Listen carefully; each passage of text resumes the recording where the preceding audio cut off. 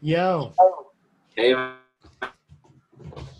can you hear me all right? just yeah, I do. Hold on. Let me just get this set up here. That's a little better. Yeah. Are you at your What's up, office, man? right? Are you at your office? No, I'm not actually. I'm at my home. All right. It's so good to see you. You too. Yeah, it's like weird and nostalgic and awesome. I know. It's funny. So, well, first I'm sipping the tea right Oh, now. cool. I'm Yeah. sipping mine also, actually. Yeah. So We I mean, can yeah, we we'll can talk reference about that. that because I want to know what I'm sipping on. Um, um, yeah, I don't know. I'm just so happy that like we reconnected. I realized that you and I texted like probably like 4 years ago. I think it was like Really? yeah, I think it was like when you started your practice. Probably And when I first came back from LA, probably. right. And you were like, "Oh, hey, come by and like we'll do some like acupuncture." And I was Oh like, "Oh yeah, yeah, I I want to remember. I want to come and do it." And I remember that. Yeah, yeah, yeah. yeah. And it never came to fruition, but I mean, it's funny because like even though like I guess you and I were like friendly acquaintances doing stand up, like friends, but like stand up friends. Very friendly acquaintances. Yeah, yeah, yeah. Yeah. Yeah. But like we didn't hang out outside of stand up, Right, right, right. but we actually spent a pretty large amount of time together. Yeah, yeah. Well, I mean, stand up. It's like, and probably all of showbiz, but especially stand up is so unique in that sense because coworkers are able to develop so much more of a like I think such a stronger bond because the nature of the job is culture and the Right. nature of the job is socialization and also the nature of the job is also watching your buddy and your colleague go up there and like pour his guts out and oftentimes like you know eat his guts Yeah. Uh-huh. or something more profane Yeah. like in a bad setting. And so I think there's something so much more intimate and connecting about it than a lot of other like professions the colleagues have. Yeah. Well, I mean, especially like, in a world where you get to like say whatever you want, right? Like, Right. especially there's no Yeah. way now people are talking the way that like people I've talk in the thought of stand up that. world. I You know what I know. mean? I've thought of that. I've You thought of know, that. Yeah, yeah, so yeah. like you can get away with pretty much anything, but it like, yeah, in some ways it like unites people. Yeah. Yeah. Um, but you and I also spent a lot of time at like the same clubs for a good amount of Right. time, And which so was that what that's was a whole yeah. nother layer. Right. That because that's another big difference. It's like, yeah, some comics, you see over the course of 10 years, you see them like seven times Right. because you guys don't work any of the same clubs. And then other comics over the course of 10 years, you'll see literally about 1,000 times because if you Yeah. work the same clubs. And so, yeah, it's really interesting in that sense too. Yeah. Yeah. Yeah. So like somehow you and I were like at the Laugh Factory all the time Hmm. together. Yeah. And I learned who you were there because I first got hired as like someone who worked in the office because I had Right. moved from Los Angeles and was like trying to get a job and I had connected with the Laugh Factory people and I was in there and I I was remember like, that. yeah, so I knew who you were because you were someone who was passed there. And then after that, we spent like a good amount of time in the cave at Ha Comedy Club, Sure.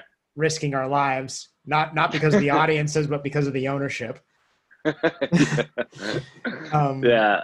but you were somebody who was just like like really widely liked. So I don't know. I think about the people who I know who have continued doing stand up, and I think of Poor bastards. No, I'm just right. kidding. No, but I think of someone like you who you know was like widely liked and really really good. Thanks, man. And yeah, I genuinely mean it. Not just because I'm here looking at your face now. Yeah, Um, yeah, yeah, yeah. because when someone told me that you had stopped doing it, I was like, oh my God, like he was hilarious, is hilarious. Thanks, That doesn't man. change. I Like that know. doesn't go away. So much so that, after we spoke like early during the COVID lockdown, Yeah. I was telling my wife about you and I was like, you've got to like, you've got to watch his stuff. And I showed her a video and I think it was a video of you doing a bit about, it must have been about your friends making fun of you because you were trying to better yourself. right? Okay. Like you were like, oh yeah, like I, you know, like not drinking or like, you know, like somehow like Oh that was some, wow. Is that video still online? I I, don't even know that. I yeah, don't. I don't. I mean, it sounds like a bit I definitely did. I yeah, just I can't think of the YouTube video that's presently yeah. up. But okay. But I was just like, no, you just need to understand, like, this is not just somebody who stopped. I was like, oh, this is somebody who's really, really funny. Thanks, So man. so I'm curious, only because it's something that I don't know the answer to. How how did you make that decision? Being as deep as you, because you'd been doing it longer than I had, and I had been doing it for like nine Yeah. years when I stopped. Yeah. What was kind of the point where you're like, you know what, this isn't for me, or I'm not enjoying this artistically, or what was it? Yeah, there was never a point. Right. There was never a moment where I don't think there was ever a moment where I made a decision. So I was yeah, I was hardcore full time for 12 years in New York, and then I was out in New York. Or I'm sorry, then I went out to LA for 3 years, and it was you know, in sort of typical artist, like take the West Side plunge, or vice versa, West Side comic taking the East Side plunge fashion. It was very difficult, you know. It was very probably typical in that sense. And so And probably harder because you were like born and raised in New York, right? yeah, it was hard for a multitude of reasons, you Right. know. Is that like Yeah. all of the reasons? Right. Yeah, all my friends and family were back in New York, and so, but I just felt like I felt like I had to go because I felt like basically I felt like I had been rejected by everyone in New York, and so Right. like, you know, Uh-huh. I had success early in my career, and I was very lucky, and I was on a bunch of TV shows, and but it was mostly through the black comedy circuit, and so I didn't get any recognition from the industry for that, whether it was, you know, whether it was racism or just me being a new comic, and you know, not Yeah. having really honed my craft yet. And then much later on, I had some lucky success in some of the festivals, and Hmm. some of the mainstream festivals, and so I Hmm. really thought that would be my ticket, not to, you know, like we know as comics, not to becoming Jerry Seinfeld overnight, but at least becoming, you know, somebody who has, oh, I have a good manager and I can make a living and I can, you know, Right. I can scratch by, and so that when that didn't come to fruition, it was at that point it was really bittersweet because I had like just won this festival, and it's like this great moment, but it was like, oh my god, like they still don't want me, and so nobody wants me here. And so that's why I was like, all right, well, I have to go try my hand in LA. At least they don't know me there. Like maybe I can just, you know, they can Right. see me at, you know, at face value without maybe baggage of the past. And so when I came back from LA, having had, you know, some great experiences and making some great friends out there, but ultimately disappointing in insofar as my goal went.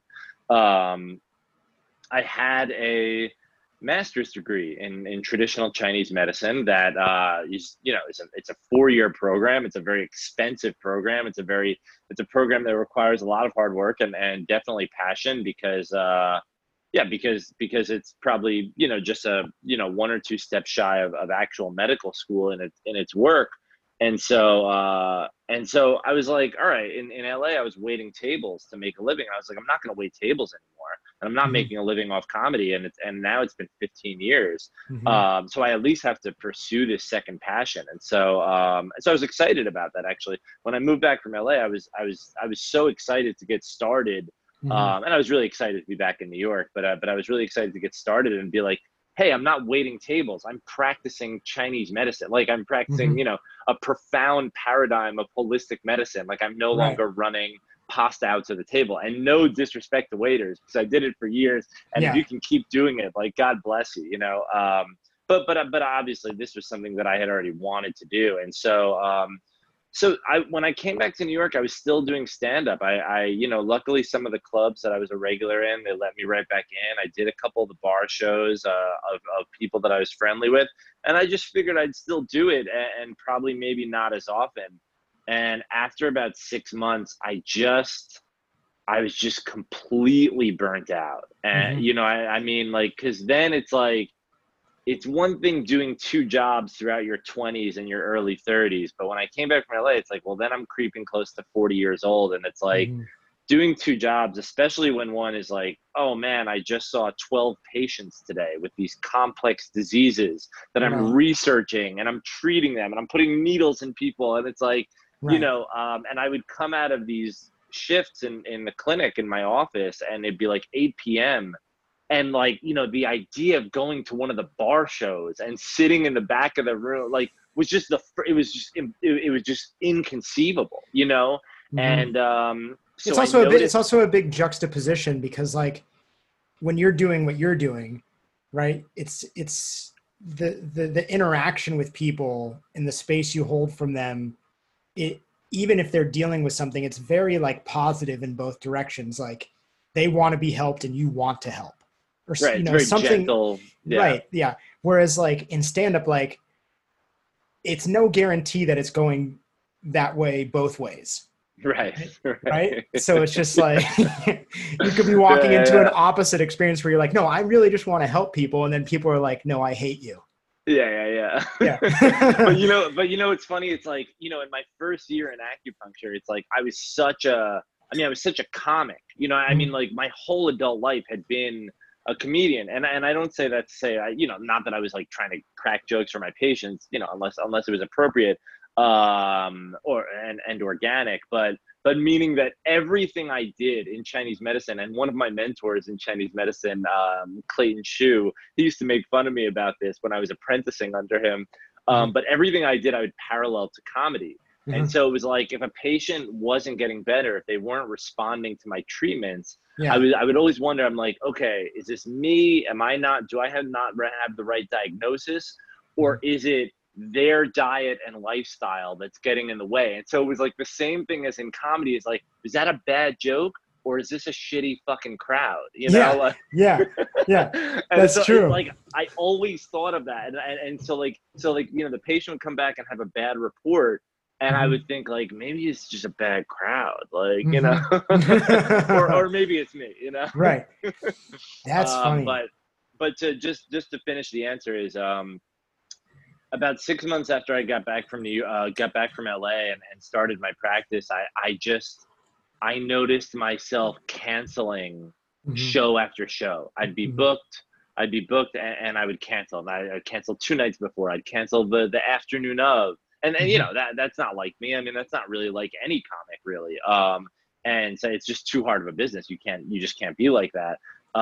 And so I just cancel. I would cancel and cancel and cancel, and then I realized I was like, I'm fucking Mhm. destroyed. Like I just Mhm. need a break. And it Mhm. was about to be the winter time, and so I was like, you know what? I'm gonna take a break for the winter. And then at the end of the winter, it was I like there was like it didn't change. Things just got busier. I was more Right. Right. exhausted, And and suddenly the first time though where you're like, oh, like I don't need to go out every night. Where you're like, yeah, oh, like yeah, I get to go to bed at whatever 9 or 10 or yeah, whatever. Like that yeah. that's a real game changer. I know. Yeah. So I mean, and that was it. And so I haven't done a show since then. But I tell you, I mean, I love Mhm. Chinese medicine, and I love it more every year. I love it more every few months. Every few months that I find myself sort of improving and understanding the medicine, I love it more and more. And if somebody were to offer me like 150K a year to just be a full-time stand-up comic tomorrow, I drop medicine completely. And I would go back right now. Like Right. absolutely no doubt about So but you were still like artistically satisfied. it. What do you mean? Like you were still like you were still enjoying like what you were creating Oh, artistically totally. in You mean terms of like comedy in wise? terms of your expression. Yeah. Oh, I mean like so Because same thing. Like I remember the stuff you were doing when I first saw you. So let's say I moved to New York in 2005, and I think I saw you in 2005 because I think you were working yeah, at the I Laugh would say that. Factory, Yeah, and yeah, I think that was like early-ish into your career. Like you had a bunch of like like it you said was. the success with like some of like the more like hood shows, right? Yeah, yeah, yeah. But super funny. But like you were bigger then, like bigger in the sense that like it was Right. more like you were more animated. And Totally. then Totally. I remember how you were when I stopped in like 2012, and you were saying like you were wise, like you were saying that. Do you know what I'm saying? Like there are some people who get up and they like crush and they're funny, but then there are people who like, they're really funny, but they're the people who are saying something.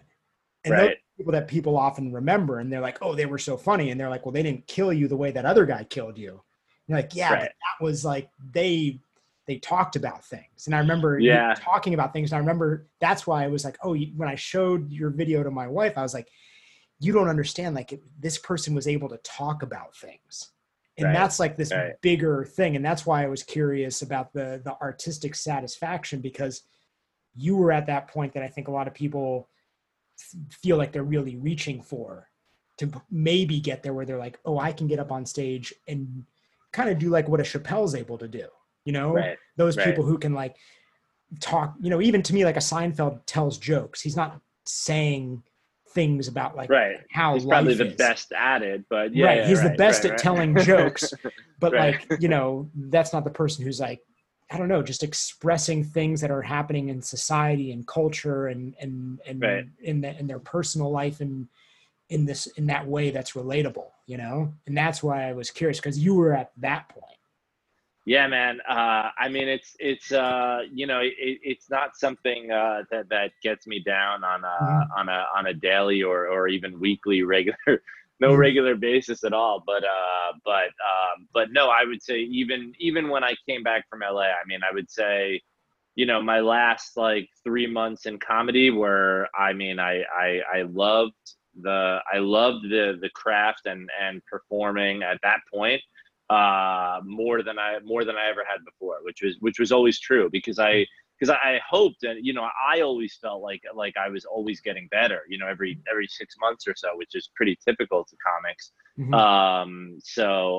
No, I loved it. I mean, I didn't want to stop, you know, and I could have kept getting spots. I mean, I don't know, you know, what quality spots or how regular, I really don't know, but I you know, there were certain club bookers that kept texting me, Mm-hmm. and you know, even Marco over at Eastville, he was texting me even like at probably a year after my last set, and dude, did you stop? And like for a while, I didn't want to admit it, because part of me was like, you know, nah, I'm gonna go back, and there's Mm-hmm. still that part of me, actually. Really? Yeah, totally. I I like, don't know how it's gonna happen, but see, like, you know, we connected at such like a different time. I was like, when I first started, I was like obsessed with like people like Jim Carrey and Robin Williams and Steve Martin. I used to have this Steve Martin VHS tape that I watched over and over. And I was very like big and animated. And and when I first moved to New York, I met our mutual friend Ruben, who passed away a few years back. But right. he and I used to wander around, and I was such a kid. I was like 20 years old. Yeah. And I'd be like, I was like singing and like making voices and doing all this stuff. And he's like, oh, like that's what you should do. So like at one point when we were doing open mics, I would just go on stage and I would try to just make noises and mime for like the full 5 to 10 minutes. Oh, wow. And then that turned into me doing this like avant-garde, like performance thing that like was working. And, you know, when it hit, but when it missed, it was really bad, because it was like comedy, you know? Yeah. We all had bits like that. But it was like, that was the thing. It was this like really like one-man show type thing. And at one point I was like 21, and I hit this crossroads where I was like, I realized that I could make a change and do more of the New York comedy thing, or what was kind of like the clubby thing, and probably get work. Or I could go this much harder route and struggle, but I took the easier route. And when I got to like the end, I was like, I don't feel satisfied artistically. Right. And I look back and I'm like, it's not necessarily a regret. I always say it's more like the regret reminds me to like pursue like honest expression now. Yeah. But I think to myself now, where I'm like, I said to my wife, I was like, I don't know, I've been thinking about like going back and like doing it the way that I wanted to do, doing it the way that I wanted to, because like that was like a special time. And like, I don't know, as you get older, you start to really, for me, I'm like, I care less and less about like these other things, you know, and you're like, I just, hey, I see how I can like do the thing that I really want to do. Yeah. So like there's like, and I guess during like the lockdown too, you get more time to like think about reflect. these things and be like, oh yeah, like, oh, I see how that could be. I mean, I don't think anybody, along the, on the spectrum of success in comedy, I don't think anybody doesn't have regrets from their career. So, you mentioned like Steve Martin and Rob Williams, okay, icons, right? Right. And then not to be too self-deprecating, but maybe like there's you and I, who it's like, oh, people would just bail on the other end of the spectrum, and bailed is only one letter different than failed, but let's say bailed. But let's say bailed. But I'll bet, they, I mean, Rob Williams surely had his demons, of course, but I mean, I'm sure they had their regrets too. Mine were different. I think I don't think it came across. I'd like to think it never came across in my personality. I'd like to obviously think that I always came across as a nice person, but I think deep down, I think I wielded, especially after I had all that success on the black comedy circuit, I think I wielded around this like sense of entitlement that that things should just come to me. And then of course when they did not, as they shouldn't have, but I was, an idiot in my mid-20s. And then I felt very bitter and had a very, I didn't have enough fun with it. On stage, I always did have fun with it, but off stage, I didn't. Off stage, I was not. I was not as like as fun, free spirited, or even as extroverted as I really naturally am with fellow comics. And that's really probably my biggest regret. I mean, I went through my like growing phases on stage where it's like, oh yeah, I remember those couple years where I wasn't really doing my true self or whatever here and there, but that's just growing pains. I don't regret those at all. But more the attitude that probably for a full decade really weighed on me, I think, really, and really held me back, Well, that I do know though that experience created like one of your jokes that like I always remember, where you talked about having to get a job at like Starbucks or something. Yeah. After having been on TV. Yeah. And you had been on that show Boiling Points on MTV, where it was like a hidden camera show. Yeah. We have a mutual friend through that. As a cast member. Yeah, we have a mutual friend through there who shot you on that show, Andrew. Oh, Andrew Goldstein. Andrew Lane. Oh, okay. Yeah. Well, there were a couple Andrews. Yeah. Yeah. But you you said that after being on that show and the success and everything, but you weren't making the money and you needed, I think you said you needed healthcare. That's what it was. So you got the job at Starbucks, but someone comes in and recognizes you from the show multiple times. Yeah. And people thought they were on Boiling Points. Yeah. And I'll always remember you saying, someone said to me, oh my God, am I on MTV right now? And you said, no, you're on my life right now. Yeah. And I was just like, but that was kind of that was like kind of you expressing that feeling that you were talking about, where you're like, oh, like I've had this early success and now I'm like in this other place. Yeah. I was very unhappy then. I mean, like, like working, I had, maybe once a week I had the opening shift at Starbucks where I had to be there 5:30 in the morning. It was just like, I was like, how is this happening? Yeah. You're like, how was I on like HBO and Showtime or whatever the shows were? And now I'm like working at Starbucks. Yeah. Yeah. But that's but when you're in stand-up, like you know that is like a thing. I know. I wish somebody had told me that. Right. You're like, it's like, yeah. If someone had taken you aside and was just like, listen, before you go out there and we shoot this thing, just know you're probably going to have to work at McDonald's after this.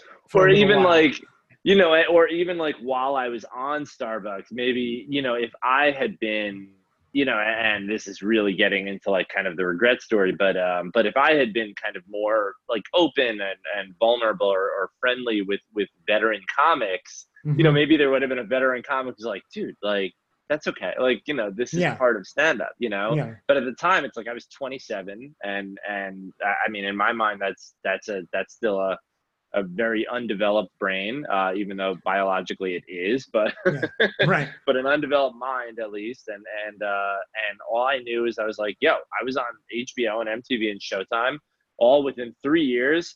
Mhm. and of starting comedy. And so like, what Mhm. the fuck? How am I at Starbucks? You Right, know, exactly. You're like, when are they putting my star on the Hollywood like Walk of Fame? yeah, Yeah. yeah. But I do know that I think it was probably like in the last year that I was seeing you regularly is when you started like studying Chinese medicine. Yeah, I was I in think it was school at like that what, time. 2010 or 11 or something. Yeah, I was like secretly living a double life. Yeah, Yeah. yeah. But I remember you told me about it. I don't remember how it came up. What was it then that was like, oh, like I'm a stand-up comic. I'm from New York City. Like, oh, now I want to study Chinese medicine, acupuncture, all this stuff. Like, what was kind of that influence?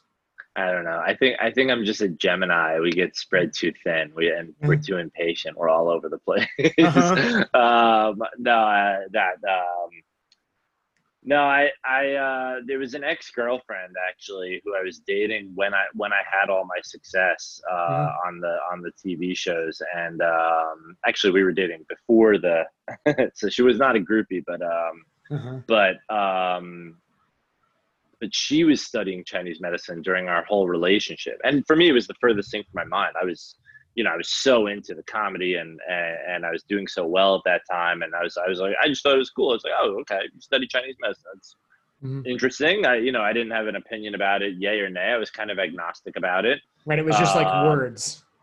yeah, Yeah. It yeah. was just I like, was oh, like, that's the thing. awesome. Yeah. Okay. That's Yeah. cool. That's interesting. But you know, we were in a long term relationship, so it got progressively more and more interesting to me. And you know, I like 99% of the population had health issues of my own. And then through some of the practitioners I was able to meet through her, they were able to help me with some of the you know physiological ailments I was having. And so between our my experiences as a patient and then my dialogue with her, Hmm. which was, you know, obviously like, you know, every day or whatever, I became more and more like really fascinated by it. Hmm. And when I was somewhere around my seventh year in comedy, that was probably like the highest point of my frustration and the lowest point of my career, because it was going to be the first time that since getting cast on MTV that I was going to need a day job. Hmm. And I couldn't really digest that. I couldn't really digest the idea of going back to like a 9 to 5 job or going back Right. to work. I was, you know, I was really spoiled. I was Hmm. really entitled. And I know it's such a cliche. I don't know if it's true. I've heard other comics say like, oh, that success early in your career, worst thing that ever happened to you or whatever, you know, not in a mean way, you know, like just kind of talking about it. I don't know if that's true. You know, knowing myself, I may have had that impatient, entitled attitude, regardless of the TV credits at that Hmm. time. The person Hmm. that I was. Um, Well, so, so I can say from knowing you that like you never seemed impatient or entitled to people who were like interacting with you. right, So, yeah, you know, you always seemed to me like somebody who was like um really like professional. I don't know how else to say it. Like you were just very thanks, like man. some people are like wild cards and they're like drunk at the club and like, you know, like the whole thing. Yeah, Um that'd be me now. but you were just like, I don't know, you were just very like professional and respectful and like, you know, you weren't like, I don't know, you weren't like wild. You weren't like a Right. that thing, you know, you was like, you Yeah, showed up, to me, it was like, oh, this person treats it like a job, a job. but Yeah, is yeah, but yeah. is fun, you know, like they get up and do the thing. But it was Sure. like, hey, like I do it when I get the light, I get off in 2 minutes. Like I'm Yes. polite to everybody, you know, say hi to the wait staff and like, all right, good night. Yeah, yeah, yeah, yeah, yeah. Yeah, I know, and I mean, I appreciate that. That's a compliment, and I think that part of me was it was sincere, it was organic, Mm-hmm. but it also is like it wasn't really like it wasn't the full me. So like you Right. like even the way you're kind of like portraying my character, right? It's like it's almost very like you're paying me a compliment, but you're actually like almost showing you're incidentally highlighting this sort of mechanicalness to it, this like kind of Mm. emotionally unavailableness to it. And I don't think anybody, you know, none of my loved ones I don't think would call me emotionally unavailable, but I think I was very emotionally unavailable on the comedy circuit. I was so like, Right. I'm not here for friends, which is a Right. bad attitude, you know, Right. and not in an asshole way. Like you said, Yeah. you know, it was very, I think I'd like to think like very natural for me to be nice to everybody and like, you know, treat others, you know, the way you'd be treated and stuff like that. But it's more natural for me to be much more friendly than that, actually, Right. you know. And so it was a little too sterile, I think, my attitude. Right. It was not true to, you know. I think I would never, even if I was being my true self, I wouldn't be blowing the light and being drunk on stage. That is true, but Right. I probably would have and should have had more fun on those evenings and stuff Right. like that. Yeah. Right. But anyways, I needed a day job, and I was so fascinated by Chinese medicine, and I couldn't reconcile getting a day job. Mm-hmm. So I was like, you know what? I can go to Chinese medical school. I Mm-hmm. can use student loan money to supplement my income Mm-hmm. from stand up because I was making a little money off stand up. Supplement my income, like pay the rent, and this way, I mean, I hate to admit it, this way I learned something fascinating. I'm not working in an office. And then if this doesn't work out, I also have something interesting to fall back on. And Right. so it seemed like a no-brainer at the time because I was like, learn traditional Chinese medicine Mm-hmm. or file papers. Like Right. it was like a no-brainer to me. It was like Right. I can learn traditional Chinese medicine during the day and Yeah. do fucking 3 shows a night, like, Yeah. you know, downtown. Like, Yeah. yeah, that's what I'm gonna do, you know? Yeah. That's an amazing gig. That's Yeah. actually that's the best situation. So Yeah, then, yeah. but then It's it was, hard though. It was hard. I can imagine. I mean, being in school and trying to like, It work was hard. a night job basically. Yeah, yeah, So yeah. then, but then you finished Chinese medicine school and you didn't start practicing immediately. You started practicing with like clients or you had your own practice after you came back from LA. Yeah, yeah, because graduation from Mm-hmm. Chinese medical school was my bittersweet deadline because so, you know, really storybook, like it was my final year of Chinese medical school that I finally started feeling like I belonged and I was good enough to succeed in the mainstream rooms because it Mm-hmm. was I had won a festival. I had placed in the finals of like 2 others. I had gotten passed into 1 or 2 other of the mainstream clubs. Like I was, you know, and a lot of peers were coming up to me and kind of acknowledging that progress, which we all know is, you know, really the best feeling and the Mm-hmm. highest compliment. And so I really, you know, regained this what I'd like to think is this more mature version of that optimism and entitlement. It wasn't as much entitlement, but it was more this mature, I hope mature optimism where it's like, okay, it's gonna Mm-hmm. happen. Like now something's gonna happen, you know? Mm-hmm. And so when it didn't, then I sort of decided, I was like, you know, if nothing happens by the time I graduate school, because then I can't get any more student loans to supplement. Right. So you're like, then I have to start working. So then I have to start practicing, Right. and I didn't realize it, but maybe I knew, you know, maybe I had the foresight. I was like, you know, if I start practicing, it's like if you open a fucking, you know, clinic and you're managing a holistic medicine office and you're trying to learn this complicated paradigm of medicine and you're seeing patients and doing billing, you're not. I mean, you're not really grinding full time as a comic. Yeah. And so I had a lot of close friends in Chinese medical school, and I remember telling them all, I said, you know, if nothing happens, if I'm not making a living off comedy, like, you know, the Yeah. day after graduation, like it's a one-way ticket to Yeah. LA. You know, and I did it. I left all my friends, and you know, I left my license to have a real job, and I went waited tables for a few years, and it was Mm-hmm. not great. And then when you started practicing full time or part time, uh, was it your own practice or was it or were you working for like a collective or with a group or Right. something?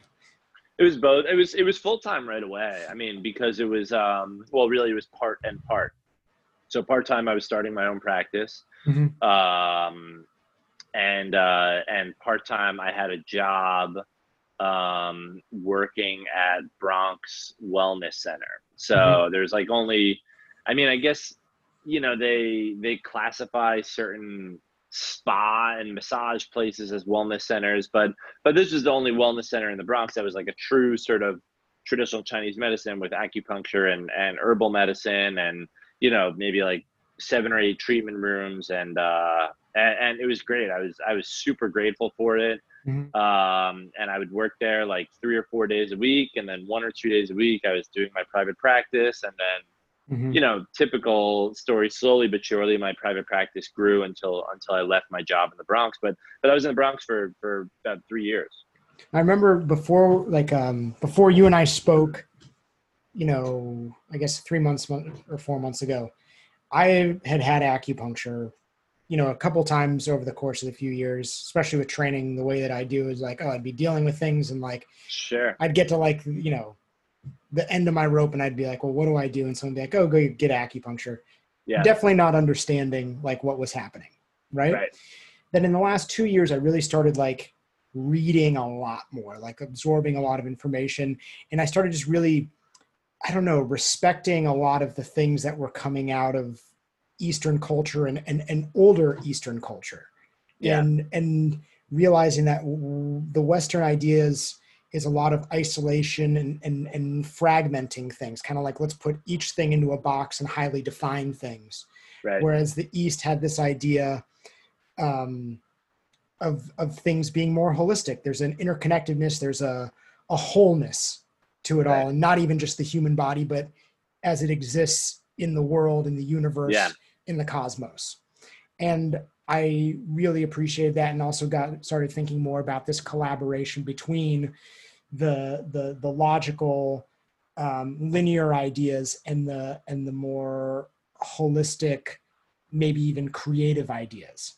And it made me really interested in this idea of Chinese medicine, and then reading some people who said, oh, whenever I am in this part of the world, I go and see a doctor in Chinese medicine, because that's the type of person who will ask me things that I don't get asked in Western medicine. No one asks, what have you been eating? How do you sleep? Let me see your tongue.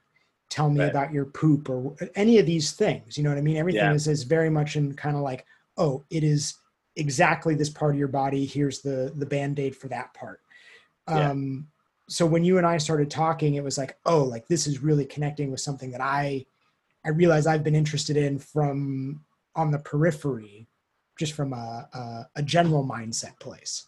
Yeah. So hearing like kind of your approach, especially when we started talking about coronavirus and everything there, I was like digging it, and I also was digging your idea of like the collaboration as well, where you said there was like, oh, Chinese medicine is not the only answer. Like there can be this collaboration with like Western ideas and Western mindset. It's not dogmatic necessarily. Yeah. So can you explain a little bit more? Because I think there are people who have no idea, who are like, oh, Totally. like I go to an Most. MD. Yeah. Right. And that is it, period. Can you explain Chinese medicine? Can you explain? Yeah. I How mean, much like, time do we yeah. have? Like aside from whatever I said that made any sense or fit. No, it did. Um, Yeah. and can you explain acupuncture a little bit? Hmm. And can you talk about how you practice in collaboration with Western medicine? Okay. Right. So, I mean, traditional Chinese medicine at its, a lot of, I think a lot of skeptics, um, part of the reason for their skepticism is they view it as almost the opposite of what it actually is. They view it as a new modality, Mm-hmm. to treat aches and pains, orthopedic aches and pains. Whereas Chinese medicine is actually an incredibly ancient modality that's great for treating aches and pains, but was really a paradigm of medicine. It was, if there's infinite medical texts, ancient medical texts, and newer medical texts, And only a very small chapter has anything to do with back or knee pain. The majority of it has to do with internal diseases, internal medicine, everything ranging from digestive complaints to gynecology and neurological issues, basically everything. So when people are like, well, what can acupuncture treat? The answer in theory is almost everything, and it's not because like we're the greatest. It's because the theory of it is holistic medicine. So every disease, no matter what it is, has a pattern. So we're not diagnosing based on symptoms. We're diagnosing based on a pattern. So we can treat any disease. It's just a matter of how long the person has had it for, how severe it is. Acupuncture is, or Chinese herbal medicine is almost never going to treat stage 2 or 3 cancer. It's not the place to go with a bullet wound or a severe stab wound, right? It's like, go to the hospital. But the majority of illnesses, no matter what the illness it is, it has a pattern. And so that's an important concept to understand, to understanding the medicine, right? So pattern diagnoses are based on really 2 fundamental things: is the climate of the body and the organ channels in the body. So the organ channels are not something that we can see with the human eye, but we can feel them. We can define them either via like nerve pathways or places on the body where the most nitric oxide collects. Those are usually acupuncture points. But everybody knows the organs, right? And so, the kidneys, the liver, the stomach, the lungs, these all have meridians, right? That run in different places throughout the body. And then, and they run through those organs, right? And so a lot of times they coincide with nerve pathways. But they don't always coincide with nerve pathways. And so, you never, when you're explaining to lay people or Westerners, you never want to like sound too woo-woo and say like, oh, it's energy. But it is energy. It's the qi, as Chinese medicine calls it, really equates to this sort of this nitric oxide mechanism in the body, and really our mitochondria, just our energy. So we know the body has energy, even though scientists cannot see it. So why shouldn't the body have also qi and channels? Right. Well, like, right? Because would you agree that like the way that Westerners observe the body, like this is a rib, this is my heart, this is my spleen. Yeah. These definitions and these kind of like isolating of these things is new, creating names for each one of those things in their own place. Right. And it's brilliant, but it misses something usually in the way of treating chronic conditions.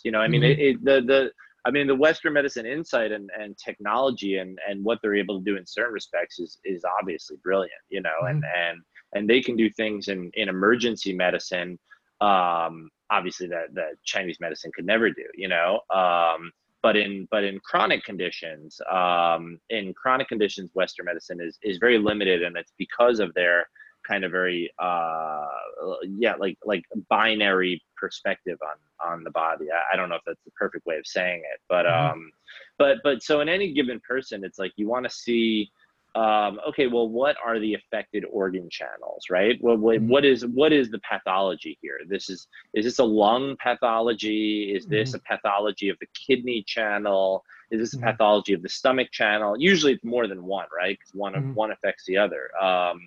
But it's not, to Westerners, it seems weird, right? Because 5 different people can come in with asthma, right? And they would get 5 totally different prescriptions because they can have 5 different patterns. So every asthma case is not necessarily a lung pattern. A lot of asthma cases are a stomach pattern or a kidney pattern. And yes, the lungs are affected, obviously, because they're experiencing asthma. But the lungs in many cases might be the branch of the problem. They are not the root. They are not what's wrong. And so Western medicine, of course, always is going to address right at the lungs. And that's also part of the reason why a lot of the time, certain people respond really well to Western medicine. They're like, works for me, Now, deep down, they're probably experiencing side effects that they're not yet aware of, but they're like, works for me. And then the other 6 or 7 people are like, why is this not working? Or it used to work for me, and now it's not working anymore. And the reason is because the lungs weren't that person's pattern. So maybe it gave them some temporary relief.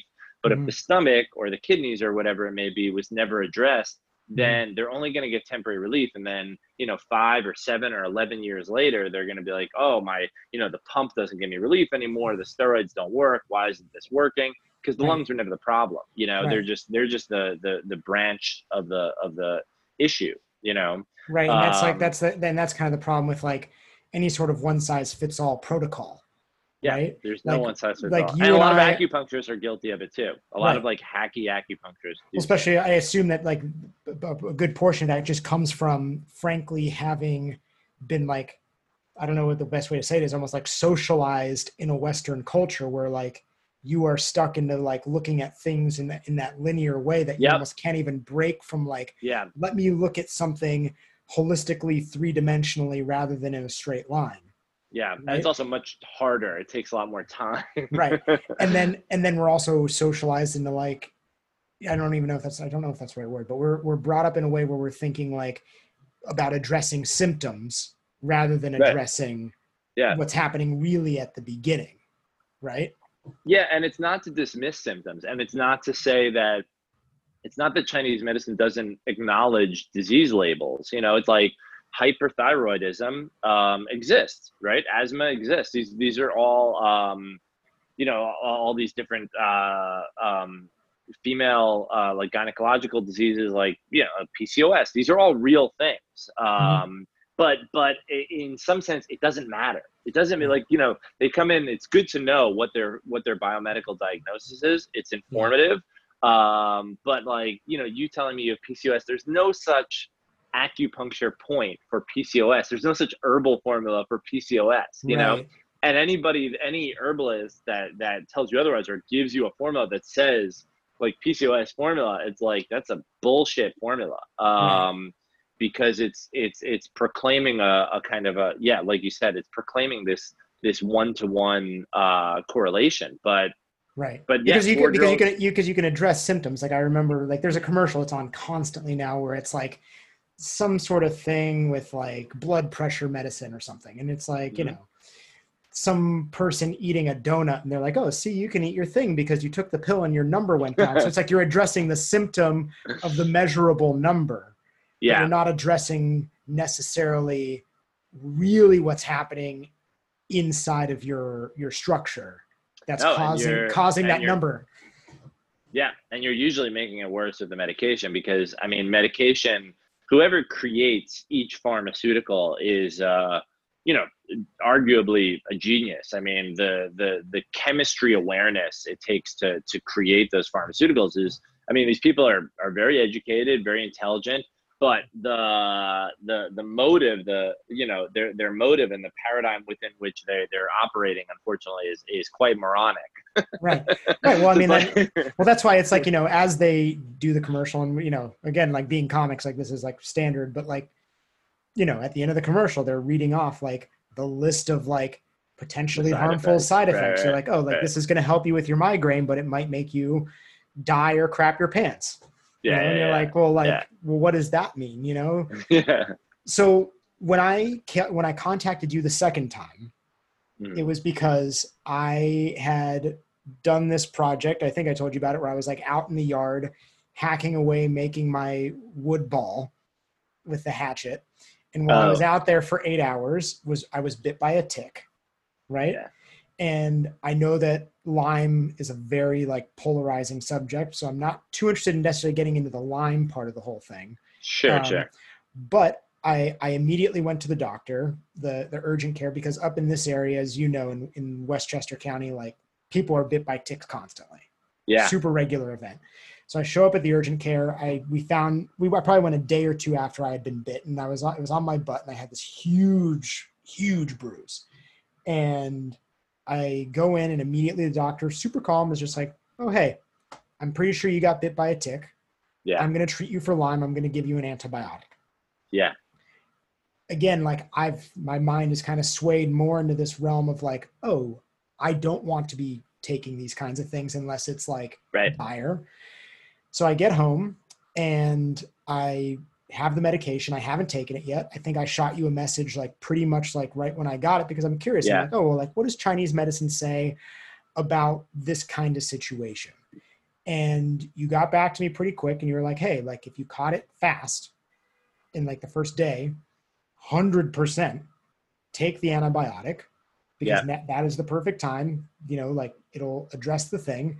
But as we go along here, like we'll stay in touch and we'll address what's happening with like your gut and the probiotics and all these things as we get closer to the end, and also just trying to kind of check in on if the any other symptoms of Lyme were to come up. But along the Right. way, I sent you a photo of the bite, but then you also asked for me to send you a photo of my tongue, the top and the bottom. Right. And then at the end, I think it was after I got off the antibiotic, you prescribed a couple herbs for me. And that's what I was drinking here in the beginning. I had the tea that you prescribed. Can you explain what you were looking for and thinking about when it came to like just the prognosis or philosophy of what you were seeing throughout like that little process with our interaction? Well, definitely wanted to make sure you weren't experiencing any of like the typical Lyme symptoms. And I figured as quickly as you caught it, and having taken the antibiotics and because you're in fundamentally good health, that you wouldn't be experiencing any typical Lyme symptoms or severe Lyme symptoms. So we wanted to like, rule that out right away. But antibiotics are great. The problem in the West is that they're given usually too willy-nilly. They're usually given too long durations. They're giving to kids, too young for too long durations, and they're also in way too much animal protein.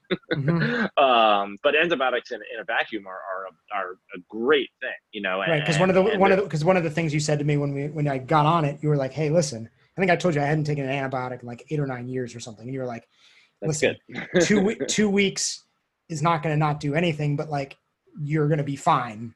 Yeah. It's not like your microbiome is going to like come crashing down." No, I mean it could if you weren't healthy. I mean, it crashing down is severe, but like it could too. Like antibiotics can definitely it can definitely hurt the gut. I mean, people who take too many rounds of antibiotics are definitely known to get like leaky gut syndrome for sure. Everybody most people in our society have it to some degree, or have at least had it and maybe then corrected it. But no, we knew it'd be like, kind of, no pun intended, but we knew it'd be like a shot to the gut. 2 weeks of antibiotics, but well worth it, and knowing that it's something you could bounce back from. And there's a lot of antibiotics in Chinese herbal medicine, right? But they're, but they have a certain quality that is considered very cold, and that's why it affects the stomach adversely. And so that's true for Western antibiotics too, and that's why it kind of adversely affects the stomach. But even people who are like against medication, myself included, for short-term resolution of severe conditions, it's that's where Western medicine, like that's where they excel. Right. That's where they're good. When that's what you kind of said, you were like, oh, like if this was a month down the road and you had caught it late, you were like, I would reconsider or think about something else. But because it was so soon after, it was like, this is it. Do it. Yeah, so they're great for acute. Yeah. So then you were like, I want to, show me what, like when I sent you the photos of my tongue, for instance, what were some of the things that you were looking at, the top and the bottom? Because you mentioned it in the text, but like, what were some of the things? Because you made some observations too that were things that like I would have never have thought someone would know just by looking at my tongue. Right. Yeah. So I get to like look like the ancient wise Chinese healer. Yeah, and stuff. exactly. Like I should have my beard. And... I assumed when you were texting me back, you were levitating. Where guys eating a bowl of rice with chopsticks and sitting on a pillow, like, oh, I see that you fell off your bike when you were 13 years old. Exactly. No, so the tongue is the only muscle in the body that we can see, right? So Uh-huh. in Chinese medicine, it's really important to know the climate of the body, and so you can tell something about the climate of the body by looking at any given muscle in the body. Hmm. Um, some people's muscles or tongue is very sort of swollen and flabby and fatty, and it Hmm. indicates a lot of fluid retention. And so a lot of obese people and really overweight people have very fat tongues to match their overweight body. Is that Because, why they often have what is that what's it called? Like sleep apnea. yeah, so the sleep apnea is like it's a good example. It's like this fluid retention, this excessive fluid retention that has been created in the gut. Hmm. And you can't just there nobody's going to be like pooping all day or peeing all day, so you're not it's not realistic, it's not physiologically realistic. So some of that excess fluid retention, some of that kind of pathogenic dysbiosis in the gut gets sent upwards. And Hmm. so that's why a lot of overweight people have sleep apnea, a lot of overweight people have asthma, Hmm. and there is a much higher mortality rate of overweight people with coronavirus, Hmm. because from a Chinese medical perspective, it is this horrifically stubborn, quote unquote, damp phlegm, which Hmm. really is just fluid retention, this horrifically stubborn fluid retention that gets lodged deep in the lungs, deep in the tissues around the lungs. That's why people can't breathe. It's Hmm. not because their lungs are weak that they Hmm. can't breathe. It's because their lungs are encumbered by all this shit, Hmm. yeah. And it's not to disrespect the dead or criminalize anybody, because a lot of times it's just unfortunate Western ignorance. Well, It's no, just the society we live people in people can only do the best with the information they have. that they have. Yeah, Yeah, yeah, it's yeah. cultural. So So I messaged you. I guess you wanted to see my tongue. I think it was 2 days before, right, right? I think yeah. The first time I sent you the photo of my tongue, you wanted to see it like 2 days before I finished the antibiotics or somewhere around there. right, right. What when and what did you see and what was like kind of your idea around what you saw? So I guess the first thing, if I remember, that jumped out at me that time when I was looking at your tongue is, so we want the tongue to be perfectly harmonious, like yin Yeah, and yang, right? It's like yeah, you don't want the tongue to be too red or yeah. too pale.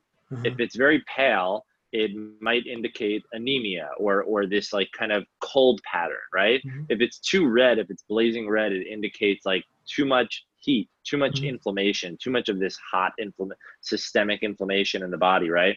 You don't want the tongue to be too moist, like really wet with like a thick coating, because it usually indicates that same thing, too much fluid retention. But you Hmm. do want a little bit of a thin coating, because Hmm. a healthy thin coating that is moist but not too moist. It's like cooking a steak, It's Hmm. like Yeah. that's like moist but not too moist.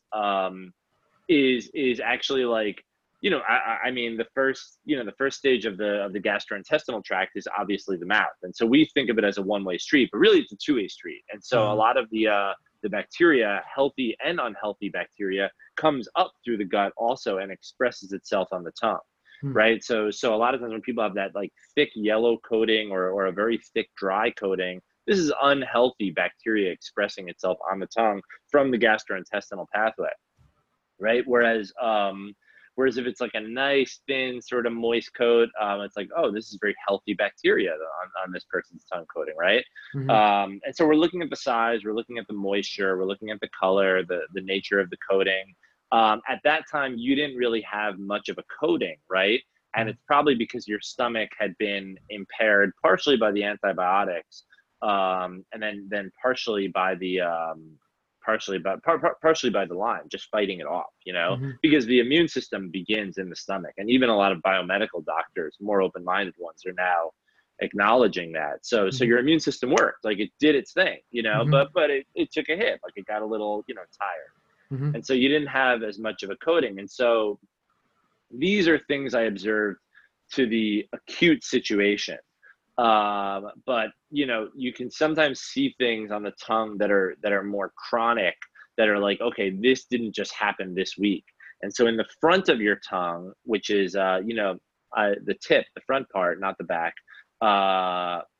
it corresponds to the upper part of the body. So the front of muscles corresponds to the nature, the quality of the lungs and the heart, or the operating quality of the lungs and the heart, right? And so you have these two, so they weren't terrible, and I'm not just saying that, they're subtle, but you have these two vertical cracks in the lung section of the tongue.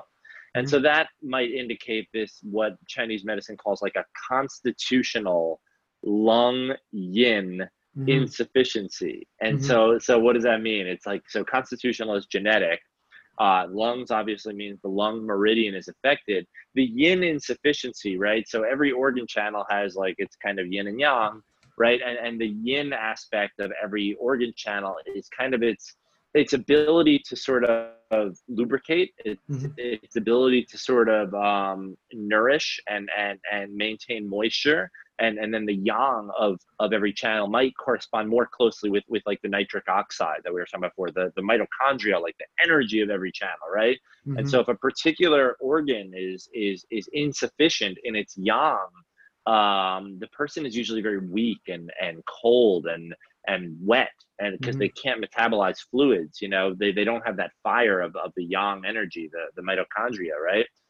But if somebody is insufficient in the yin, they're usually thin and shriveled up and dry, and you know, they lack that healthy moisture. Now your presentation, if we look at you, you're not lung yin deficient. You know, the lung yin deficient person is like your archetypical, you know, 70-year-old cigarette smoker who's been smoking cigarettes their whole life, and they talk like this because their throat is like, you know, dry forever, and they're all withered up, and you know, they weigh 110 pounds. That person usually has no lung yin, basically. Yours, you know, it's probably a testament to your own self-care and your good health that you had that. That's there. It's like that vulnerability exists there. And so that genetic vulnerability exists there, but you haven't had to experience the ramifications. Just like, yeah, a lot of people have conditions and then they take great care of themselves, and the condition kind of just resolves, you know, or at least it goes latent, you know. And so that's why I asked you. I was like, dude, did you ever have asthma or allergies? And you said, no asthma. You know, maybe you had some seasonal allergies or something. And I was like, did you smoke? And you said, no, I didn't smoke. It's like, okay, I'm a charlatan. Like, well, what is this? What is this bullshit? And then I was like, what about your mom? And you're like, yeah, my mom smoked in the house my entire life. Yeah. It's like, okay. Well, there it is. So that explains it, right? Especially when we're children and we're most vulnerable. Like, yeah, secondhand smoke for a child for that long is definitely going to consume the yin of the lungs. But you know, it's not to make you angry at your mom. I mean, all of our parents fucked us up in one way or another, you know. Well, again, they're doing the best with the information they have. Exactly. And then you looked at the underside of the tongue and you were pointing out like the purple. Yeah, there was a lot of blood stagnation. So we look under the tongue. Usually it gets a little bit more in depth, but for the most part, we're looking to see if there's swollen purple veins under the tongue. Those should not be there. So and you did notice that about mine, because I noticed it too when I sent you the photo. Right. And then on the second photo that corrected, didn't that it was better. Yeah. It was better. Better. Yeah. But you right, thought, so that, sorry, go ahead. No. What were you going to say? I forget if you said that you thought that was just something that was going to go away after the antibiotics wrapped up. Yeah. Because sometimes there's a diagnosis in Chinese medicine called blood stasis, right? And any of your female listeners who's ever had abdominal cramps on the first day of their period or the day right before their period has experienced this. This is like prototypical blood stasis, right? The blood is waiting to move, right? And the menstrual cycle has not yet started. And so it's waiting to move and it can't move yet, you know? And so there's just like this pain in the abdomen, right? But actually the blood stasis oftentimes is not the root cause of the problem. And so a lot of times, like, you know, a bad doctor or a bad herbalist, they'll just try to like move the blood. But the thing is, like, and that's, you know, in my first year out of Chinese medical school, it's probably what I would have wanted to do, you know. It's a lifelong study, you know, like comedy. But so then we learn that it's like, well, what is obstructing the blood? Did this person get punched in their stomach? No, this girl didn't get punched in her stomach. She's just having her period. Like, she's just waiting for her period to arrive. So she shouldn't have blood stasis if she doesn't have a black and blue mark right there from getting, punched or falling. So what's there? What's there is dysbiosis in the gut, is all these unhealthy bacteria that are blocking the pathways to the uterus, blocking the pathways, to the reproductive organs. And that's why the blood has nowhere to go. And it's just like, fuck, And so in your case, obviously, blood stasis exists in men also. It's just easier to talk about, easier to use the menstrual cycle as an example. But in your case, we've all had blood stasis, but looking at it, it was like, I didn't want to give you an herbal formula that, promotes blood circulation, because I was like, he probably just said there's probably just a bunch of inflammation that's actually just blocking the blood movement. So first, let's see if it resolves, because you're better off, you're safer in the modern world as an herbalist to err on the side of, let's get rid of the inflammation, let's get rid of the excess fluid retention, and see what else clears out, see how the person feels after that. So there's a lot of trial and error. You hope, obviously, as a practitioner, that there's not too much trial and error, because you don't want to make people spend too much money, but there's always some trial and error. Well, I'm happy to hear you admit that, because I think some people, a lot of people, I would also say this is probably a Western thing, lack humility, right? Yeah. And the willingness, especially doctors, right? The willingness to say, I don't know, or let's try, or I'm not sure, whatever the things. Yeah. So I appreciate that, where it's like, hey, I don't know, we need to see a little bit more. We need to Yeah. I like hearing people say, I don't know. Yeah. Well, I think I trust the person who says, I don't know, more than the person who says, I know what this is. Yeah. Well, my wife, I think I told you, is an MD, and a couple of years ago she left Western medicine to practice integrative medicine. But she is, I'm biased, of course, but she's obviously I think she's a very, humble and sweet person, and that was always one of her biggest issues with Western medical colleagues, is also that sort of arrogance, which is terribly ironic for Western medicine to wield this arrogance when we're so horrifically diseased. It's like, hey, well, it's listen, like, if you had it all figured out, then we wouldn't be so sick. I forget who it was, but one of my teachers, someone I studied with, said is like, hey, listen, if something has been around for thousands of years, it's worth exploring. Right?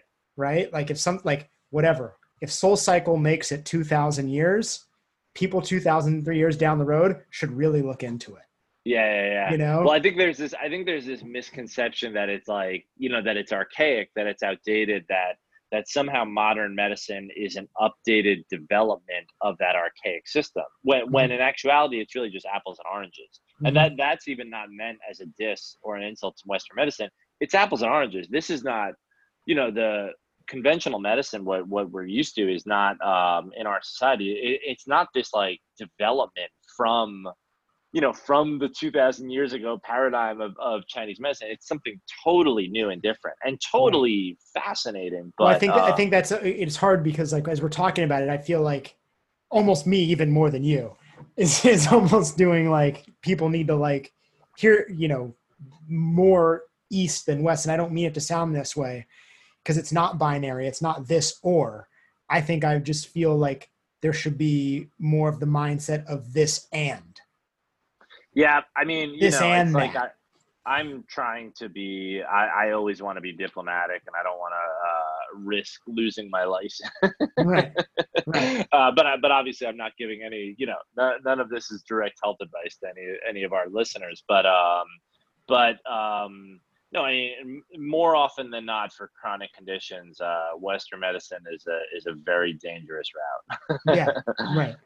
It should be a last resort. It should be the opposite. I think I wrote a joke on Instagram once that going to the doctor with a chronic condition is like going to an acupuncturist with a bullet wound. Yeah. Well, listen. I my stepdad had a stroke, right? And I mean, That's one of my specialties now, actually. oh, really? Yeah, yeah. That's my most recent mentor, Clayton Chu. Mhm. That's his specialty is stroke rehab, and so I studied under him for quite a while. Well, I, I mean, he was, he's overweight, like big red nose, like Yeah, it was, you could see it coming. Afterward, my mom and I are on the phone and I'm just like, hey, like, I think you both need to really just be rethinking what you're eating. Like this is like medicine you take once a day or once a week or whenever for people who are dealing with some of these things. But I'm like, you're eating 3 times a day. That's I know. going into your body regularly. So let's maybe think about that. And I was like, here's some literature on eating more clean. I probably sent some stuff, about something paleo-ish. And they start talking about their friend who's a doctor who lives near them. And, my mom started talking about either probably cooking with like avocado oil or coconut oil and things like that. And it was like, Dr. So-and-so is not a big fan of that, you know?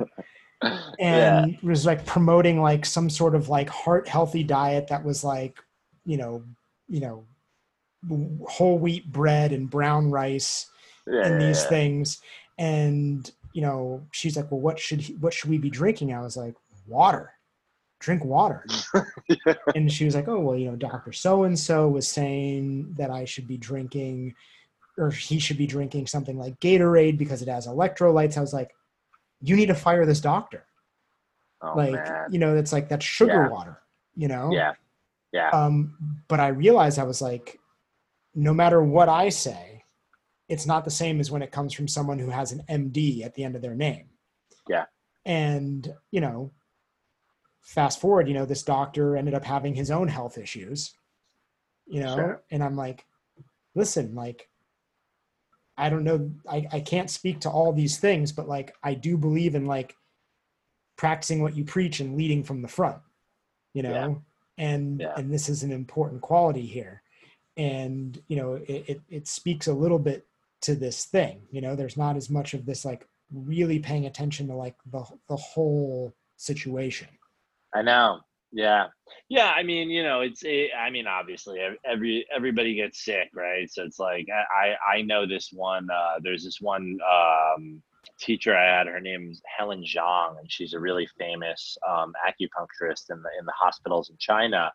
And she teaches in New York as well. And, I, you know,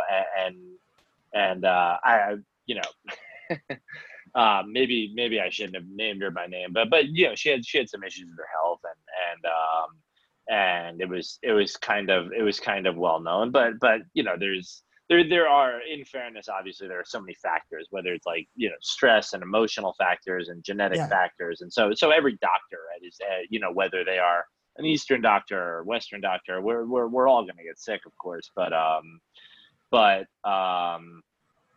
but yeah, the idea of prescribing Gatorade and that being the best way to get electrolytes, it reminds me of when people tell older women with osteoporosis, like, you're low on vitamin C and you really should drink more whole milk. Yeah. And meanwhile, dairy can be very, and I like dairy, but it can be very inflammatory. And like every leafy green has a ton of vitamin C. It's Right. like, why does it have to be whole milk? Why get electrolytes from Gatorade? Electrolytes Oh, existed in nature before Gatorade. right. Right. We made it very far without a lot of those things. I mean, Yeah, I mean, yeah, yeah. Ryan, the sugar talk we could go crazy on too. I want to know then, so after you and I powwowed, you saw the tongue. Then after a couple of days after the medication, you looked at my tongue again, saw some changes, and then you prescribed some herbs to me. And it was Yeah, online, and I was able to go on and pay, and it sent it directly to me. You were like yeah, super convenient. You like got my address, so it was all set up. All I had to do was like go on there and like put in my credit card, and they sent it to me. yeah. It's awesome. Yeah, And I was gonna ask you, I was gonna text you and be like, oh, like what is this? But then I knew we were gonna be talking here, And I really Right. thought that an interesting way to kind of like convey a little bit of like what a process with a Chinese medicine practitioner might look like is like this interaction. So I was Right. like, let's save it for here. Cool. So you told me to just mix it a certain way, drink it like a tea twice a day. Right. Because it's a What were powder, and yeah. right? So what were the herbs, and what did you see at that point that made you think these are the herbs that this person should have? Right. So I'll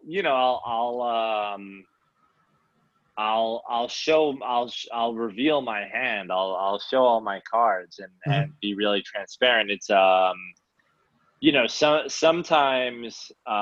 sometimes prescriptions can be really simple, Mhm. and so at the time I remember you were having a little bit of constipation, probably Mhm. residual, Mhm. from the antibiotics and or from the Lyme, right? Mhm. And so we do think in terms of the symptoms, not because we're prescribing to the symptom, we're ultimately looking at the pattern, um, but we're looking at the pattern with the symptom in mind, where it's like, Mhm. okay, we have to get this person to poop regular, right? Mhm.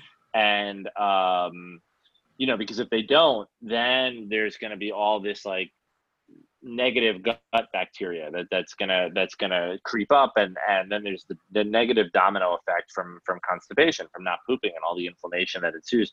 So we know that has to happen, but then like what's their pattern, right? Mhm. So there are two formulas, right? And so one of them is called sanrentang in Chinese, and it's called I think, and I don't even know all the English names always, but because we really learned them in Chinese, but I believe it's a 3 nut decoction, because it's based like the three main herbs are nuts, are Mhm. based on. One is like it's a persicane nut, and another is like it's the Latin of it is like Amomi rotundus, and it's just these nut herbs, basically, just like pumpkin seeds would be, or something like that. But a medicinal quality of these nuts, and the main purpose of that is really to kind of get rid of any. It's really to get rid of any of like that pathogenic inflammation in the stomach, Mhm. really to protect the lungs and the stomach. So there's a microbiome in our gut, and there's a Mhm. microbiome that's the respiratory microbiome. And so that formula, the kind of 3 nut decoction, right? Kind of its focus, like just like Western medicine can like kind of chase down the problem in the body, so Chinese herbs works the same way. And so its focus is really the respiratory and gastrointestinal microbiome, and Mhm. this sort of inflammation that was left there, right? And Mhm. so my thinking was like, okay, this dysbiosis there, this is what's creating the purple veins under the tongue. Mhm. And it also happens to be a very timely formula. It's a great formula to take in the summertime, Mhm. because it's a bit cooling, it's a bit drying, it tends to make the person pee a lot and get Mhm. rid of a lot of the humidity, the internal humidity that gets created in our body in the summertime, right? Mhm. So that was that. And so the other formula is called Shao Chai Hu Tang, which is it's the name of it is based on the primary ingredient is buplurium.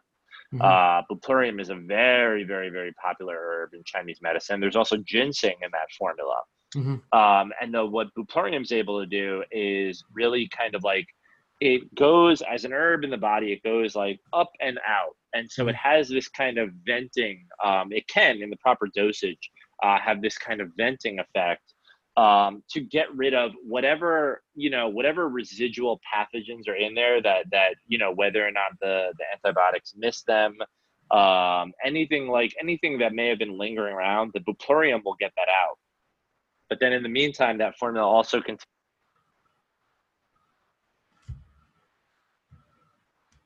Oh, I lost you sound wise there. Mhm. Did your headphones die? Sorry. Did your headphones die?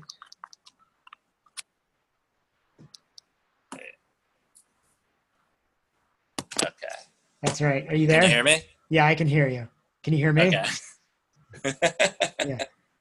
Yeah. Did your headphones die? Oh wait, why is it like it's kind of low for me? Oh, there it goes. All right. Can you hear me now? Yeah. Did your Uh, headphones die? Is that what happened? all right, man. Yeah. Let me set the fan off real quick. Okay. So the other ingredient there was is ginseng, and so ginseng, it's I'm not brilliant enough to design these formulas, right? These are designed by like the ancient masters, right? And so it's not like in these perfect dosages, right? People walking around want to take ginseng to like get more energy can be a really bad idea. It doesn't really fit their pattern. Actually going to heat them up too much. Like they'll maybe feel great for 2 days or 8 days, but in the long run it can cause a lot of damage, just like the wrong medication can. But in that formula, in the context of it, as the buplurium kind of like goes out and kind of vents whatever lingering pathogens are in the kind of exterior of the body, like in the being circled around by the white blood cells. In the meantime, the ginseng will protect the stomach and rebuild it and make it stronger. And it's in the right dosage that it's not going to create any problems. In fact, it's just going to protect the foundation while the rest of the herbs kind of do all this like draining and venting and peeing and pooping. But then the ginseng is in there kind of very, brilliantly. It's in there just to like hold the center and protect the stomach, and and also probably help to hopefully heal a little bit from the antibiotics. Yeah. Well, I mean, I pooped finally, Good. but I mean, but I and that was like the most noticeable thing. And I realized like, anything else, it's like, when I'm not able to like put a microscope in there, like I don't know, I can just go based on like how I feel. Yeah. And the tongue, because, Yeah. they'll send me the picture of the tongue again, like after Yeah. this or tomorrow or whatever. So it's like, I have this whole folder in my computer. It's all Tongues. tongue. Nice. It's like, patients are like, they'll send me their tongue, and it's like, oh, it's Joe on June 14th. They're like, oh, here's Joe on June 20th or whatever. And and so it's like, okay, did it get better? Did it get worse? And it's tricky, sometimes, like I said, there is trial and error sometimes, especially with long standing conditions. I mean, people come in with like an autoimmune disease of that they've had for their whole life or 20 years. And it's like, the tongue is only going to change so dramatically right away. Well, I think another like Western mindset is just this idea of like fixing versus healing, right? Like people get like used to like taking their car to a shop and it's like, it's fixed, right? Right. Where healing is a different process. It's more holistic and it takes longer. It does, which is another reason why it's like relatively disagreeable with most of Western society, right? Yeah, people are like, oh, take me to the top of Everest, like fly me to the top. I don't really feel like hiking. Yeah. No, yeah, I've had I've had like, I've had old men come back after like one acupuncture treatment, like their first ever acupuncture treatment before. And every once in a while you'll have like, kind of an old white man come back like, well, it's not better. And I'm like, we didn't do surgery. Right. We didn't move something. Right. We're trying to gradually get through this brick rock of inflammation that is in your back. Like, Well, it's just like the stuff when your body is healing, legitimately healing, it takes time. It does. I like, it was over a year now, maybe a year and a half ago in jiu-jitsu. I don't know. I probably tore something in my wrist, but it was like, I didn't lose mobility. I could like move my wrist, but like it was injured for real. But I was like, oh, like I beat up my wrists and my fingers and my knees and my ankles and these things happen, but it's just like, okay, well, let's just find the place where I can work around it. Right. And like find like where I can kind of play and where it's not playful. And over time, like it went away, but I kept moving it. I didn't like immobilize it. Yeah. But to this day, there's still some things around it that are like being worked out. Yeah. But I would rather it heal on its own and let my body address it holistically rather than being like, going in and being like, hey, fix this thing. Because there are side effects of that kind of fixing. Yeah. And sometimes it's worth it and sometimes it isn't. But I just know that like over the years, the bar for surgery has been lowered and lowered and lowered and lowered. Like, I forget where I read it, but like originally the bar for surgery was so high, it was like, it's only for the battlefield and it's only for when someone's lost a leg or their guts are hanging out. Yeah. And then the bar got a little lower and it's like, well, you know, we can do this too. And then it got a little lower, you know, because we can make money on it, and then lower and lower and lower. And now we're like, hey, we're going to make you whatever you want, you know, like surgery it up. Yeah, I mean, you know, it's definitely good to address all injuries as soon as possible to prevent them lingering, or to prevent any like lingering inflammation for sure. So maybe we should treat the wrist to prevent future arthritis.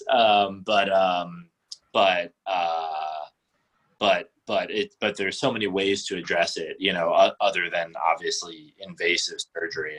You know, even like there's you know, all these DOs and osteopaths and chiropractors, all these practitioners who do things that I'm not educated in, but there's so many great ways to address our orthopedic ailments, including acupuncture. Before again, like that, you know, surgery is so dramatic and so risky, or can be. So yeah, in my opinion, and one of my best friends actually is an orthopedic surgeon, but in my opinion, it should be a last resort. Yeah. And I think he would echo that sentiment actually.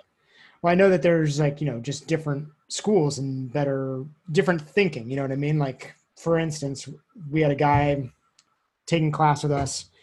He tore his bicep, not in class. He had like a crazy accident at a kid's birthday party, tore his bicep.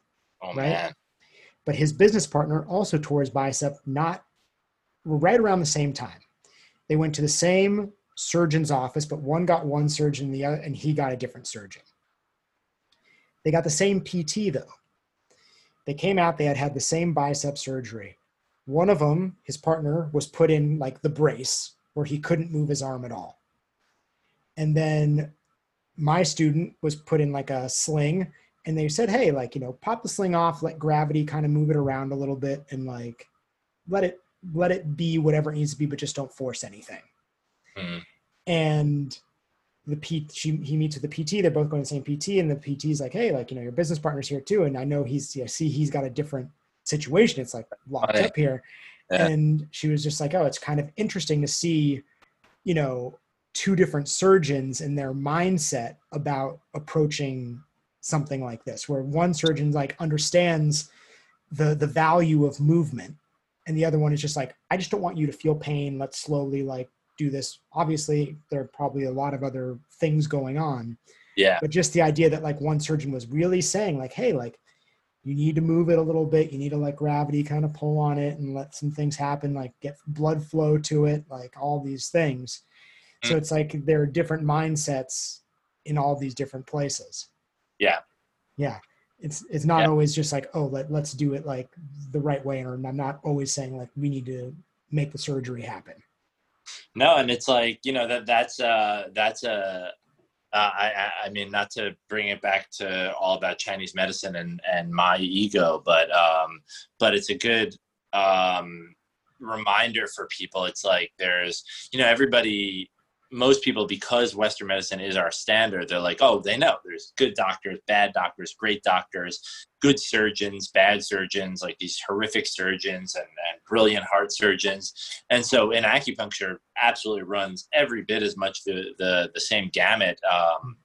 Yeah, I mean, if not maybe a greater gamut. And so a lot of people have, you know, mediocre or disappointing experiences with one acupuncturist or two acupuncturists, and, you know, and then kind of like dismiss it like, oh, I tried acupuncture, it doesn't work. And it's like, you know, not knowing that like there's such a huge disparity, you know, it's like, yeah, so many steps along the way, you know, like a more novice practitioner, it's like, okay, they might have the right diagnosis, but maybe their manual technique with the needles is not appropriate, right? Maybe they're not that good, or maybe they don't understand the herbal medicine, or maybe they have the right diagnosis. They know it's blood stasis, but they're ignoring that other part, you know, and it's like, so many things have to be thought of and checked off at kind of like the top tier for things to go right, you know? And so yeah, sometimes I've had that before. Patients come in like, I tried acupuncture once, didn't work. And I'm like, all right. So it's very, very Western. But I mean, I've been that person. I remember the first time I went, I was like, fuck this. Like, this is like not happening, you know? Yeah. You know, like I had like crazy tendonitis in my elbows from a bunch of like ring work that I was doing. And I was like, like what's going on here? Like, this isn't happening. Yeah. But eventually it did grow on me, and it was something that I went to and did regularly, even though I did not understand conceptually what was going on. I was like, I notice a real change that's happening. Yeah. Dude, I feel like you and I could talk forever. But I want to just get a couple more things, because I know you do Qigong. Yeah. Do you talk to your patients about movement, breath, some of these elements? And what do you think of those things, and how do you address them, like in your own practice? Yeah. Well, I think they're great. I think they're imperative. I mean, like, you know, like a simple way of prescribing kind of like a simple prescription to every single disease is asking the person. It's like, well, how much are you exercising? How much are you eating leafy greens? Right. And if both are not a lot, like, you're fucked. You have no chance, you know? Right. Like, you're fucked. Maybe you're fucked next month, maybe 20 years from now, but you have to do both. It's like, you know, and then there's friends of mine who obviously fall, you know, more on the vegan side, and I fall more on like this sort of Chinese medicine, sort of paleo version, maybe Chinese medicine version of a paleo diet, but all encompass like kind of leafy greens and vegetables, and so and exercise. And so I'm really big on it. It's just you know, it's funny, in any given day, it's like I see so many different people and so many different types of people that come into the office, but also wielding so many different conditions. Right. And I usually have about an hour with each person. And so I have to kind of like quickly decide, like, okay, do I have to give this person like exercise homework? Is there time today? Is that an important part of the treatment? Like, giving them homework and also instructing them on what the exercise is. And it's a hard sell sometimes, because you only have so much time with them, and they're not coming to you explicitly for physical therapy guidance, you know, and then you kind of catch them off guard, and it's like, you're going to do these shoulder exercises every day. They're like, what? You know, right. You're going to be a Qigong master or whatever. I mean, I used to have this one Parkinson's patient, and he was a great guy who I liked a lot, but his condition was very stubborn. I mean, it's Parkinson's disease, right? So it's very difficult. And I was at the time just learning how to really treat neurological disorders. And his diet was not what I wanted, because he was vegan. And I understand that's a lot of people's choice. Some of those people are good friends of mine, but from our perspective, it wasn't agreeable for a neurological condition, or not ideal. But he was stubborn on the diet and stubborn on the medication. I couldn't legally take him off the medication, and he wasn't going to come off it. And so every day that he came to my office, like, I was determined to like turn this guy into a Qigong master, because I was like, so we actually spent like less time talking about what was going on, because I wanted him to get the full time with the needles, but I didn't need to know anything anymore. I didn't need to know, like, oh, okay, is the neck stiffness an 8 today or a 7 today? The symptoms were pretty constant. You know, I could see that, you know, he had trouble walking. I needed to I knew the only chance I had was like turning this guy into a Tai Chi guy. And I actually don't know how he's doing anymore, because I used to see him in the Bronx. But the last I spoke to him, he joined a Qigong club, actually. Really? Yeah. Amazing. Yeah. So, So I had stopped seeing him, and actually, yeah, he was one of the people that I was, upset. He just lived too far away to start coming downtown to my office. But we've kept in touch a little bit. He texted me at one point over the pandemic. We had some texting, but I had seen him before I left the Bronx. He came by to say goodbye before I stopped working at that place.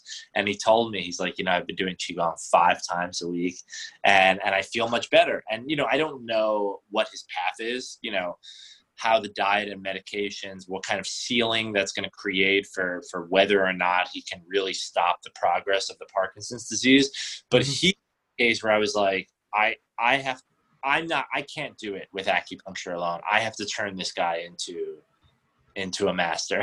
Right. He needs to start like using the machine. Yeah, he has to do it, because acupuncture alone, especially with my skill level at that time, and, fighting against the pharmaceuticals and his sugary diet, it just wasn't going to work. Well, I think that's a hard conversation to have with people where you're like, none of these things work on their own. Like I've talked to body workers too, where like some body workers think that they're like magicians and they're like, oh yeah, like I fix people. Yeah. Those are charlatans. Yeah. But there are people who I have met who are the real deal. And they're like, I tell my people, you need to do this and these other things. Yeah. This only does something in collaboration with the other stuff. You need to be moving and expressing what your body's capable of and exploring and researching and doing these things, because if you don't do that, this is just a thing that's happening to you.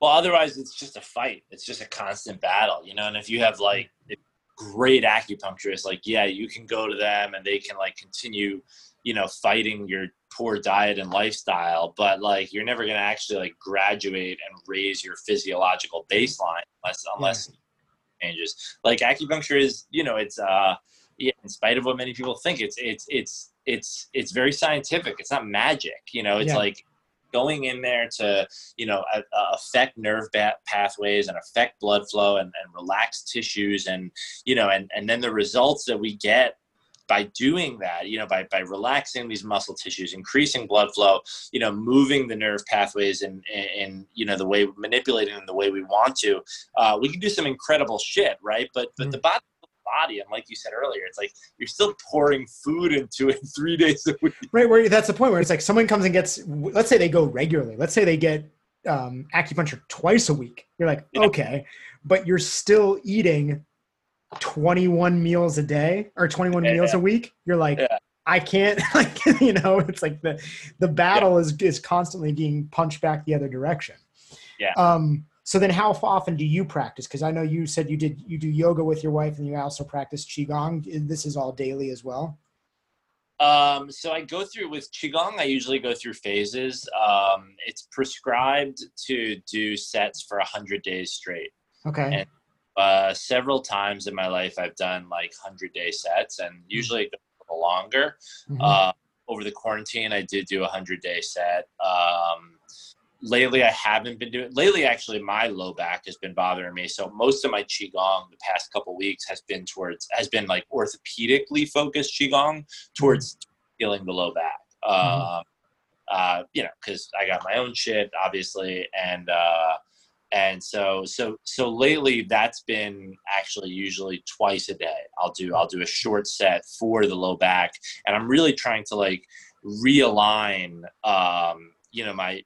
The fifth vertebrae on my lumbar spine is pushed a little forward from, lifetime of bad posture and sitting in chairs and still being, obviously a regular guy in spite of knowing Chinese medicine and so my L5 is probably too forward. And so I'm doing these exercises to try to get it slowly to kind of like correct itself and put it backwards in line where it needs to be. Right. Mm-hmm. So at any given time, I'll admittedly go long durations without doing Qigong if I either feel like if there's nothing specific for me to address.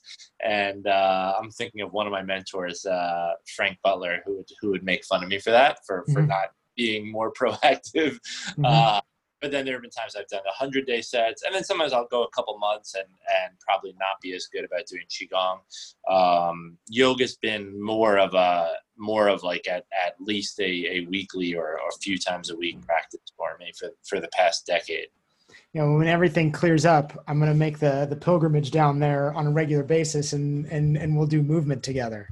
Yeah, that'd be awesome. Yeah, that'll be, we'll collaborate.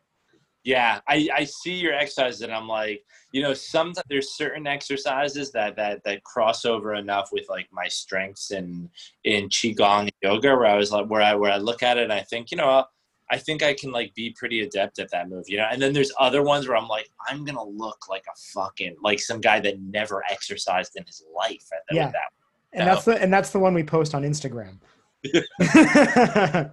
Yeah, definitely, dude. This is just so great. I don't know. I don't know. It makes me just so happy, like seeing you and like hearing what you're doing and just like hearing you like talk passionately about it. Like, I don't know. It just, and that we're like, I don't know, that we're connected again. Like we, you know, I sent you this book and I'm looking forward to like you reading that, and then we'll talk off the record. We'll powwow about that stuff. And then, you know, as like the world clears up, we'll get to like get together again and like, you know, you can share some more Chinese medicine, and I'll be able to share some movement with you. But it's like, I don't know. I'm just so stoked that we're like reconnected again.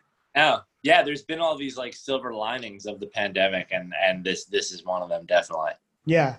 If people are listening and they want to connect with you either just remotely, I don't know if you're doing any sort of like remote kind of connecting with people who are not comfortable coming into the office, or if there are people who are in the New York area that want to come and see you for acupuncture or anything else, what is the best way to contact you? Yeah, it's easy. I mean, everything is, I didn't get too creative. Like, some people, their business names, they're like super creative and these like clever, like ancient, you know, references to like ancient Chinese culture and stuff like this. And I think when I moved back from LA, I think I was just too exhausted, and I was like, David Foster Acupuncture. Yeah. I thought of it and I was like, you know, I'm so passionate about the culture, and I did martial arts back in the day, and I should come up with some cool name. And then I was like, I can't. David Foster Acupuncture. That's all right. Yeah. So my website is David Foster Acupuncture. It's my Instagram and my Facebook. Everything is David Foster Acupuncture. And yeah, I do a lot of virtual herbal consultation visits. But now we are back in the office. So yeah. Okay. And if someone, like, for instance, like if they're not even in New York and they feel like they want to reach out to you, that's totally cool too. If you weren't able to see, if they just wanted to work remotely. Yeah, totally. Yeah. I mean, amazing. I feel like I was super fortunate to have, you know, for us to have reconnected before I had my own issue, you know, and I'm excited to see like where it goes after that. And then, you know, eventually get down and get some regular acupuncture going as well. Awesome, man. That'd be fun. Dude. All right. We'll talk soon. I'll send you some photos of my tongue. Okay. And you can send me some of yours just because. I'll do it. All right, man. Have a good night. Later.